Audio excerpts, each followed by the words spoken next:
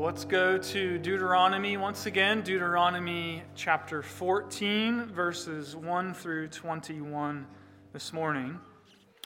This is a passage that has likely left many of us scratching our heads a bit, wondering what it's all about. These are the dietary laws that were given to Israel on a parallel passage in Leviticus chapter 8.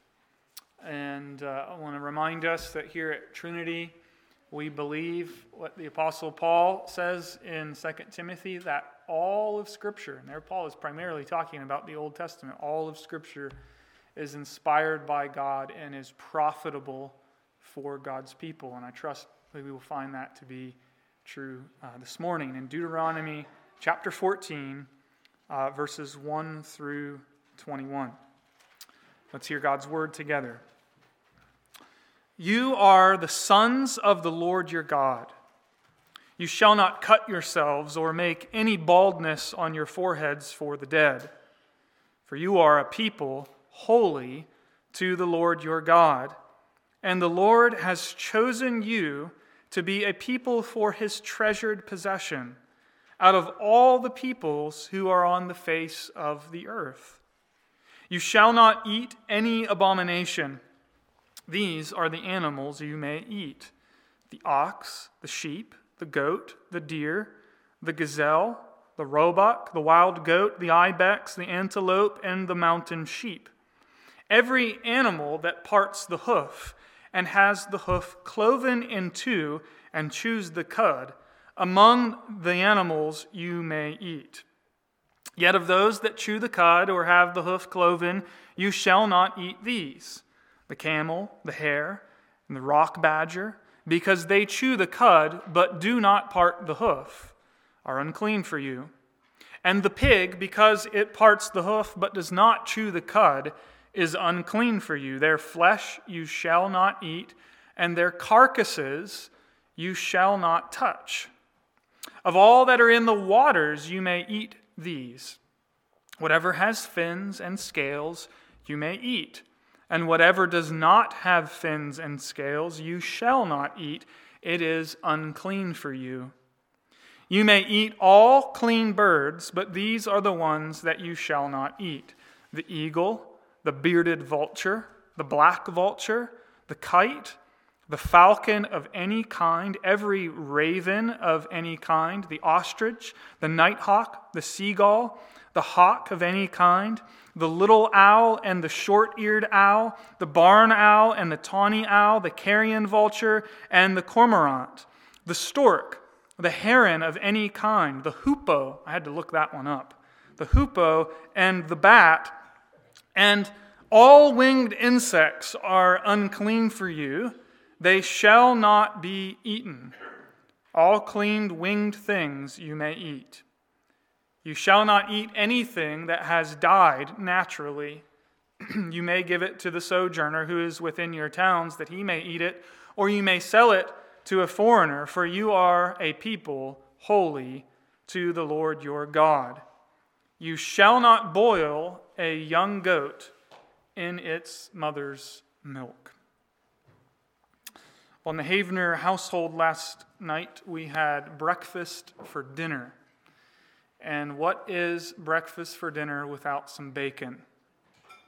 Is there anything like the taste and smell of salted pork cut into thin slices, but not too thin, and cooked perfectly, crispy but not too crispy? There isn't anything like it, is there? It's hardly anything more mouth-watering that we can enjoy. And yet, our passage reminds us that for centuries, God's people were denied this and other things. No shrimp, no scallops. Hard to imagine. No pulled pork barbecue. Right? No ham. Some of us might be okay with that one. Right? No ham. No cooked ham for Christmas. Right? These and many other things God's people were not allowed to enjoy under the old covenant. And the immediate question that comes to our minds is, why not? What is the rationale that stands behind all of these seemingly arbitrary, bizarre, strange food laws that we find both here and in Leviticus chapter 11? Why were the Israelites commanded by God to maintain such a distinctive diet? In Deuteronomy 12, this was a few weeks ago, remember in Deuteronomy 12, God reveals himself as a generous host. Remember, he's bringing his people into the promised land, and he invites them to eat as much meat as their hearts desire. The God who fills every mouth under heaven is anything but stingy. Just think about all of the mouths in the world, microscopic and as big as a hippo's, that the Lord fills. The God who fills every mouth under heaven is anything but stingy. And yet Deuteronomy 14 goes a step further. The God who is a generous host to his people is also more specifically revealed here as a father. And he is a father who sets chosen food before his chosen children. You see, God reveals himself in this passage to be a father to his chosen special possession, his children, and he gives them chosen choice food. Accordingly, I'd like us to consider this passage in two parts. First, the family at the Lord's table, and secondly, the food at the Lord's table.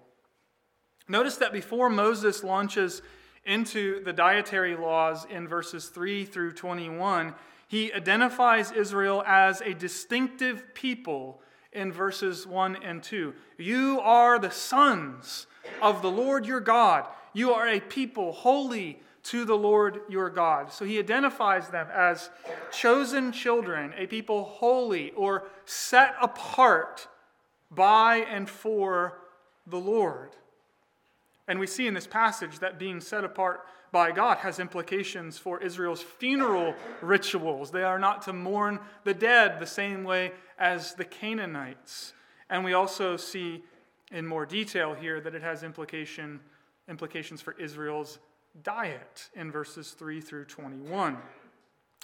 And I don't want to get too far ahead of ourselves at this point, but we can say that these same distinctions apply to us as Christians today, albeit in different ways. Paul reminds us in the New Testament that he does not want Christians to mourn like those who are without hope when they have lost a brother or sister in Christ. And we remember as well that the spiritual food that Jesus gives us at the table, one of the things it does is it serves to distinguish his people from the world. But more on that later. First, we shouldn't miss the way this chapter begins, the way that the Israelites are uniquely identified as the sons of God. I think it would be a serious mistake to just skip over that description of God's people as his children, his chosen and treasured possession. We need to meditate upon this for a few moments. I was just reminded of this last week, reading a book with some folks here at church, that the late J.I. Packer, in his famous book, Knowing God, says something along the lines of, if you want to judge how well someone understands Christianity, let's turn that on ourselves. If you want to judge how well you understand Christianity, then find out what you make of having God as your father and being called one of his sons or daughters, being a child of God. What do you make in your life of being God's child? You know, one of the complications, of course, when we talk about the reality of adoption is that we are prone to interpret what it means to be God's child on the basis of our experience with our earthly parents, earthly father. Scripture encourages us rather to understand it in the light of what Scripture says. And I think one of the most beautiful illustrations of God's fatherly care and provision is found in 2 Samuel, which really shows us what it means that God feeds us as his children. It depicts the same kind of fatherly care and hospitality that stands behind Deuteronomy 14. It shows us what this kind of care looks like. You remember before King Saul and his son Jonathan died on Mount Gilboa, David made a covenant with his friend Jonathan in which he promised to show him and his children after him steadfast love, kindness, even after Jonathan was gone. But you remember the story that when the news of Jonathan's death reached the place where his young son was being cared for by a nurse, that she fled. Because in the ancient world, when a king died, very often his family got wiped out with him because a new king was coming into town and he didn't want anyone contesting for the throne. So this nurse picked up Jonathan's boy. He's just 5 years old, and she fled. And in her haste, she dropped him. And he became lame in both of his feet. His name was Mephibosheth. Years later, after David's rule and kingdom was established, David remembered his promise to Jonathan, and he asked the question, "Is there anyone left of the household of Saul that I may show him kindness for Jonathan's sake?"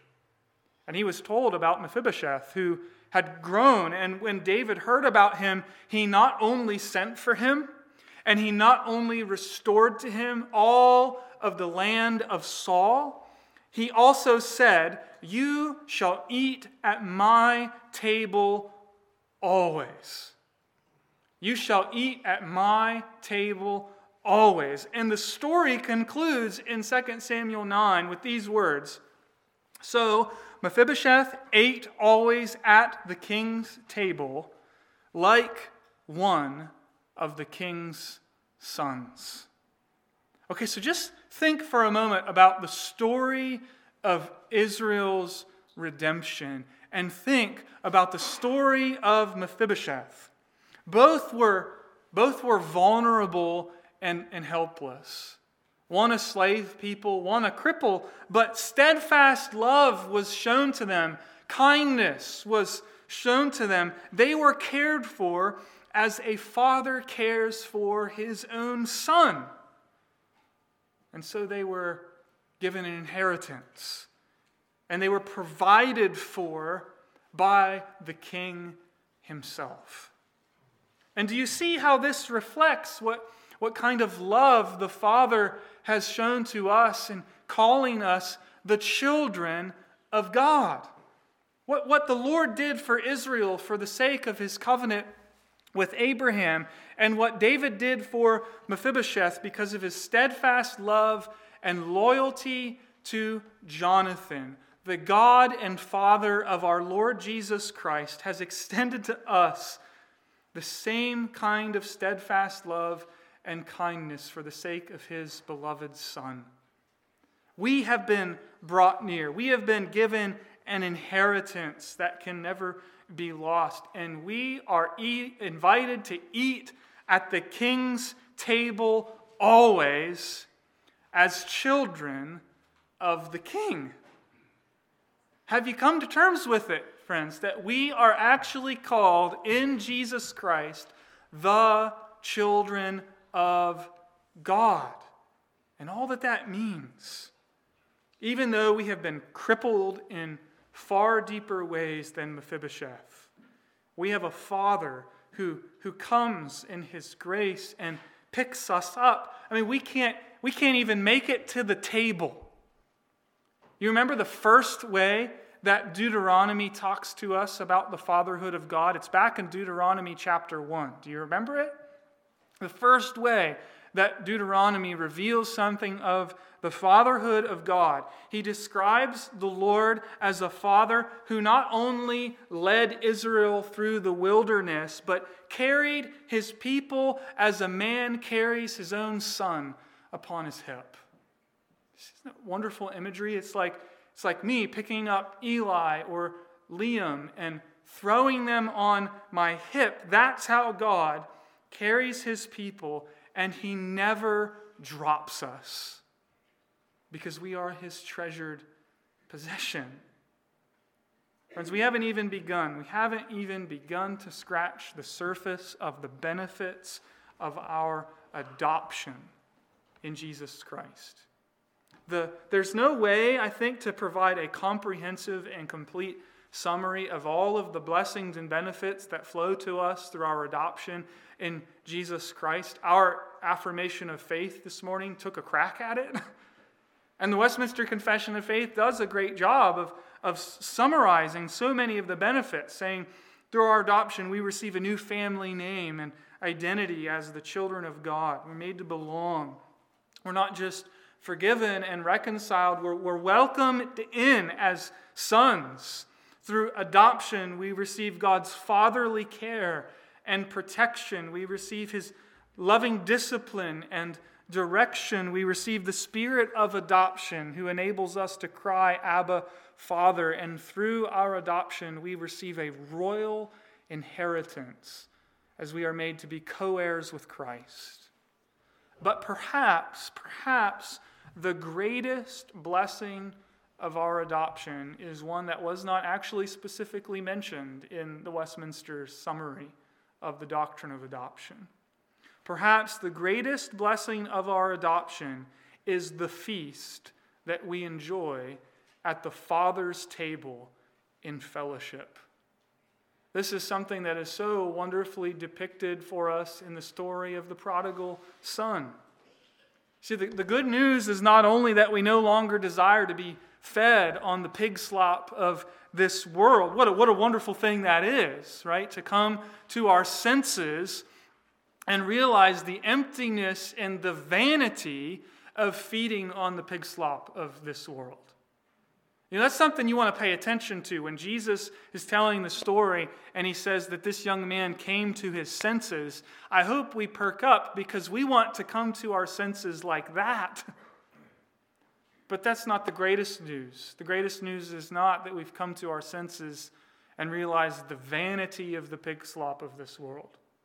The greatest news isn't even that the Father welcomes us back with open arms and puts a ring on our finger and clothes upon our back. The greatest news comes when the Father says, "Get the fatted calf and let's have a feast.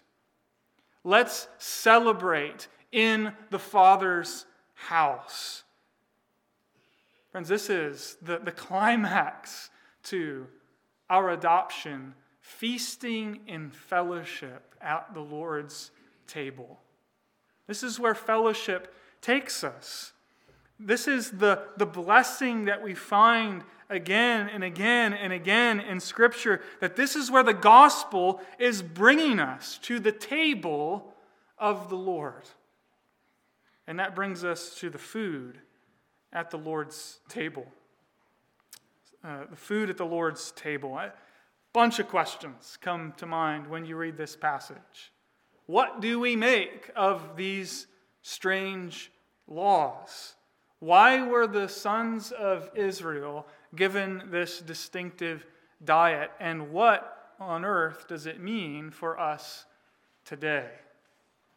Let's try to answer some of those questions and begin by noticing that the specific reason for these laws is grounded in verse 2. Right, that Israel is a holy people to the Lord. That they are his children, his chosen people, his treasured possession, special to the Lord, and as his sons called to obey him. And so Israel's special status as God's chosen children is the reason in this text for these food laws.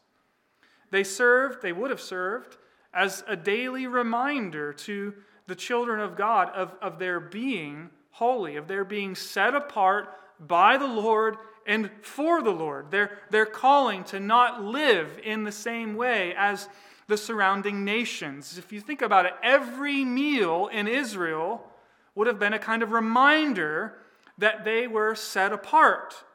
And it taught them to be set apart in more morally significant areas of their lives. For as Christopher Wright puts it so helpfully in his commentary, a God who governs the kitchen should be not easily forgotten in the rest of life. And so this distinctive diet taught Israel to think and to live as a people set apart to the Lord. It really is quite profound, I think, when you think about it, the distinctive identity that would be instilled through a distinctive diet. Right? The law served as a tutor. Remember that. The law served as a tutor, and by learning to make careful distinctions in the realm of ceremonial cleanness and uncleanness. Remember, that's not synonymous with sinless or sinful. These are cultic categories that we're talking about. But by learning to make careful distinctions in terms of clean and unclean food, God's people were being trained to make careful distinctions in the moral realm as well. They were being given a different set of eyes, if you will, a different view of the world. But that still leaves some questions unanswered, at least it does for me. One of the questions that I've been wrestling with is, okay, what is the rationale underlying this distinction between clean and unclean animals?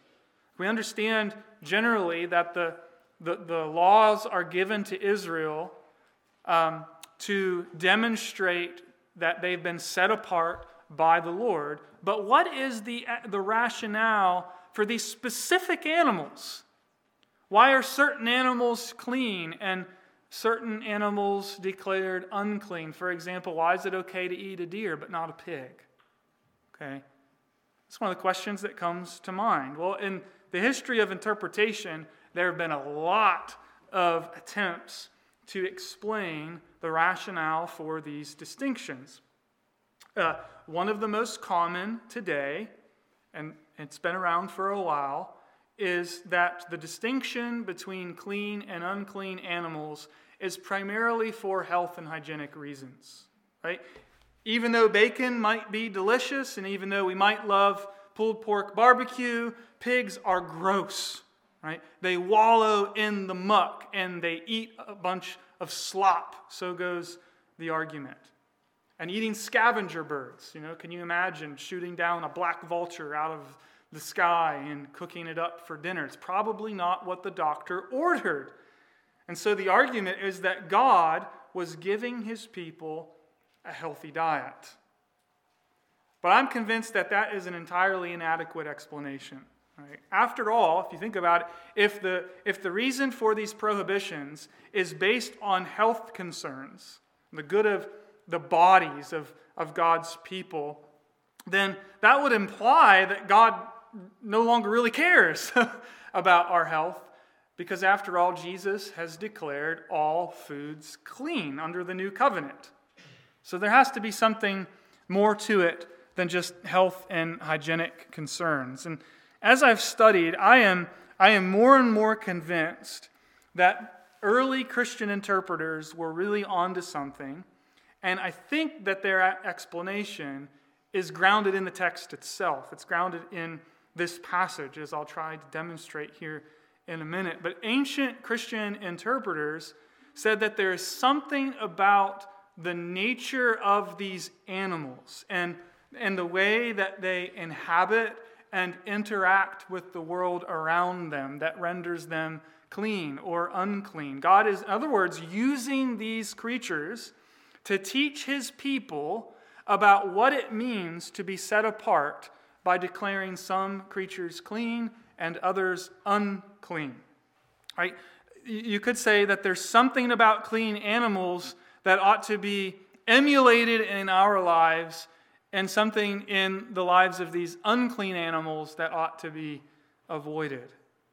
And this interpretation is based off some key observations. It is, first of all, I think worth noticing that the different animals are grouped together on the basis of the three habitats that God originally created in Genesis 1. So, namely, you have the earth in verses 4 through 8, sea in verses 9 and 10, and the sky in verses 11 through 20. And what appears to distinguish clean and unclean animals in these different habitats is related to things like the animal's body, its eating habits, and its environment. Notice this is grounded in the text itself. For example, verse 6. Here's something that we're given in Deuteronomy for understanding the distinction between clean and unclean land animals. Clean animals are those which part the hoof and chews the cud. Okay, so there's two things making an animal clean. It parts the hoof and it chews the cud.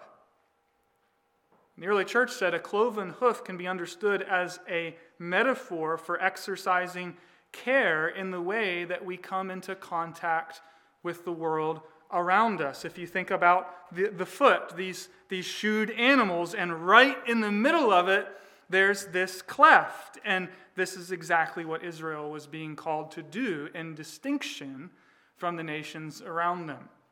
And chewing the cud, that one's, I think, even more straightforward. It is a well-established and known biblical metaphor for meditating and ruminating on God's words. In contrast, right, unlike snakes and lizards that just swallow whole down their food, or crocodiles who scarf down their meal, just blowing past every imaginable gag reflex, these unclean animals just swallow whole their food without exercising any kind of discernment, while clean animals chew and process their food. In other words, we could put it this way: they eat with discernment. They chew the cud and digest everything slowly. And this is exactly what we are called to do in our Christian lives. I think a similar principle applies to sea creatures in verses 9 and 10. See, clean sea creatures have two things. They have scales that protect them from the world around them, and fins that we might say direct them in the way that they go. And so something to recognize is in the Old Testament, in the Hebrew Scriptures, scales are often very closely related to body armor. And so clean animals are those which have scales to protect them, and we might say fins to guide them. What about the birds? There's no specific criterion given to separate between clean and unclean birds in verses 11 through 20. There seems to be a diminishing amount of material to work with as the list progresses. There's the most detail on land animals, a bit less on sea animals, and then nothing on the birds of the air. No specific criterion. We simply have a list of clean and unclean creatures without any specific explanation.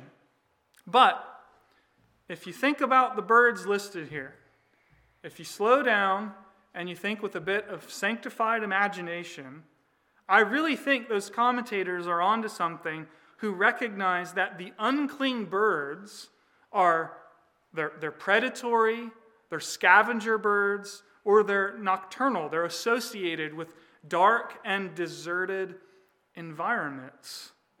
So, for example, you have the nighthawk, the owls, the bat. They're all nocturnal creatures which, do all of their business in the darkness. The ostrich in the Old Testament was considered a desert bird. And, of course, we know vultures feed on carcasses. Unclean. They live on things that are declared unclean. So I want to give you one example from an early Christian interpreter named Novatian to give you flavor, right? Pardon the pun here, but the flavor of how the early church read a passage like Deuteronomy 14. I really think they're onto something. He says, "Who would dare partake of the hawk or the eagle? The law hates those who live by violence. Who does not loathe the vulture? The law abhors those who look for booty in someone else's death. Who would eat the crow? The law detests immoral and shady intentions. When the law condemns the nocturnal birds, it hates those who shun the light of truth.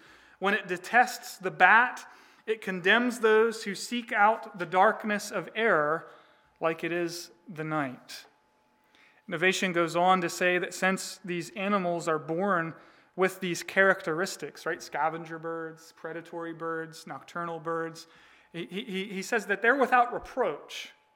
He's saying it's a part of their nature. There isn't something wrong with them as God's creatures, but the animals are meant to teach us about what a life set apart to the Lord our God looks like. Because these qualities among the unclean creatures are off limits for the people of God, right? We're not to be like the evil men warned about in Proverbs who prey upon others. We are not to dwell in darkness, but to be a people of the light, and so on. And all of this would suggest, I think, that there is a deep underlying biblical logic at work here. Right? There is a way of looking at the world set forth here. Now, of course, making these biblical connections requires that we do some pattern recognition, and it certainly requires a bit of what I'm calling sanctified imagination, and we're just scratching the surface this morning. And I think I ought to also say, while we can say a lot of things with firmness and certainty from the pulpit, these comments today are suggestive. But if it's right, in these dietary laws, we are learning to walk with split hooves. We are learning to chew the cud in a world that's full of pig slop. We are being clothed with scaled armor for spiritual warfare, and we're being guided through life by the Word of God. We're being taught to separate, to distinguish ourselves from the way of the world, which just scarfs down whatever comes along, whatever the world desires, and wallows in the muck, and preys upon others, and dwells and lives in the darkness of the night. You see, in New Testament terms, instead of being conformed to the patterns of this world, we are being called in these dietary laws to have our minds transformed by the truth of God's Word. We're being taught to be holy, right? You see, we don't just need, and I think this is the challenge to the church today, particularly in the Reformed Church. We love our epistles, don't we? We love our propositional truths. We love to read the Apostle Paul. Give me the book of Romans. But we don't just need New Testament epistles. We need pictures. I'd love to see, if any of the kids today have drawn any of these animals, I'd love to see your pictures afterwards. But we need pictures to sanctify our imaginations. And we need pictures to instruct us. And I think that's what these dietary laws are intended to do.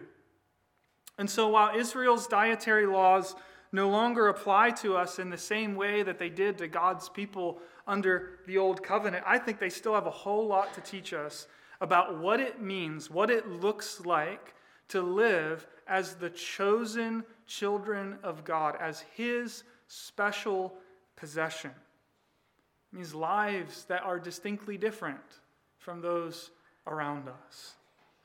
Now, to be sure, with the coming of Christ, God has broken down the separation that formerly existed between Jew and Gentiles. All food, as I said, has been declared clean by the Lord Jesus. Even bacon, even pulled pork.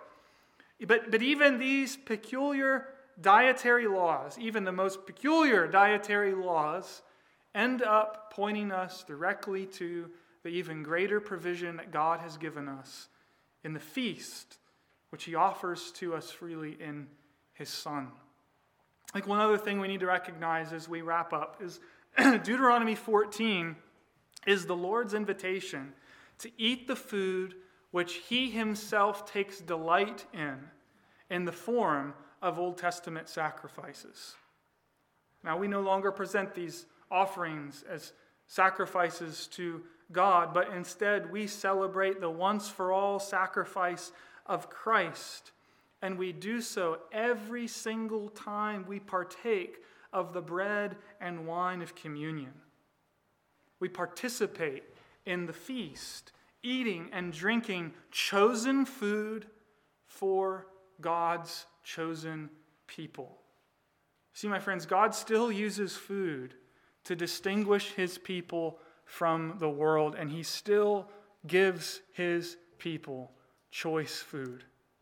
We can go so far as to say that when Jesus instituted the Lord's Supper, he acted not only as the divine host who invites us to eat in his presence, but as God in the flesh, inviting redeemed sinners, the children of God, his holy people, his chosen ones, his treasured possession, to eat of him. For it's Jesus who said, my flesh is true food and my blood is true drink. Drink of it, all of you. I mean, what an amazing invitation. Because, as we've seen already in the book of Deuteronomy, and we are going to see again and again and again and again, you might be sick of it by the time we reach the end of this series, but the theme I want us to understand from the book of Deuteronomy is that the Lord is our life. The Lord is our life. And so we can sing that old hymn by Spurgeon, "Amidst us our beloved stands." He says in one verse, "What food luxurious loads the board when at his table sits the Lord. The cup how rich, the bread how sweet, when Jesus deigns the guests to meet." So brothers and sisters, from Deuteronomy 14, hear the word of the Lord. You are the children of God, his chosen sons and daughters, his precious, treasured possession. You belong to him. And see what kind of love the Father has given to us, that he would give his one and only Son, that we might be called the children of God, set apart for the Lord. Therefore, this passage calls us to live as those who have been redeemed and have been set apart by the Lord and for the Lord. Let's pray together. Father, we marvel at the steadfast love that you have shown us in Jesus Christ. We thank you for this passage which teaches us about what it means to live holy lives as obedient children. And we pray that you would help each one of us to do that for your name's sake. And we ask all of these things in Jesus' name. Amen.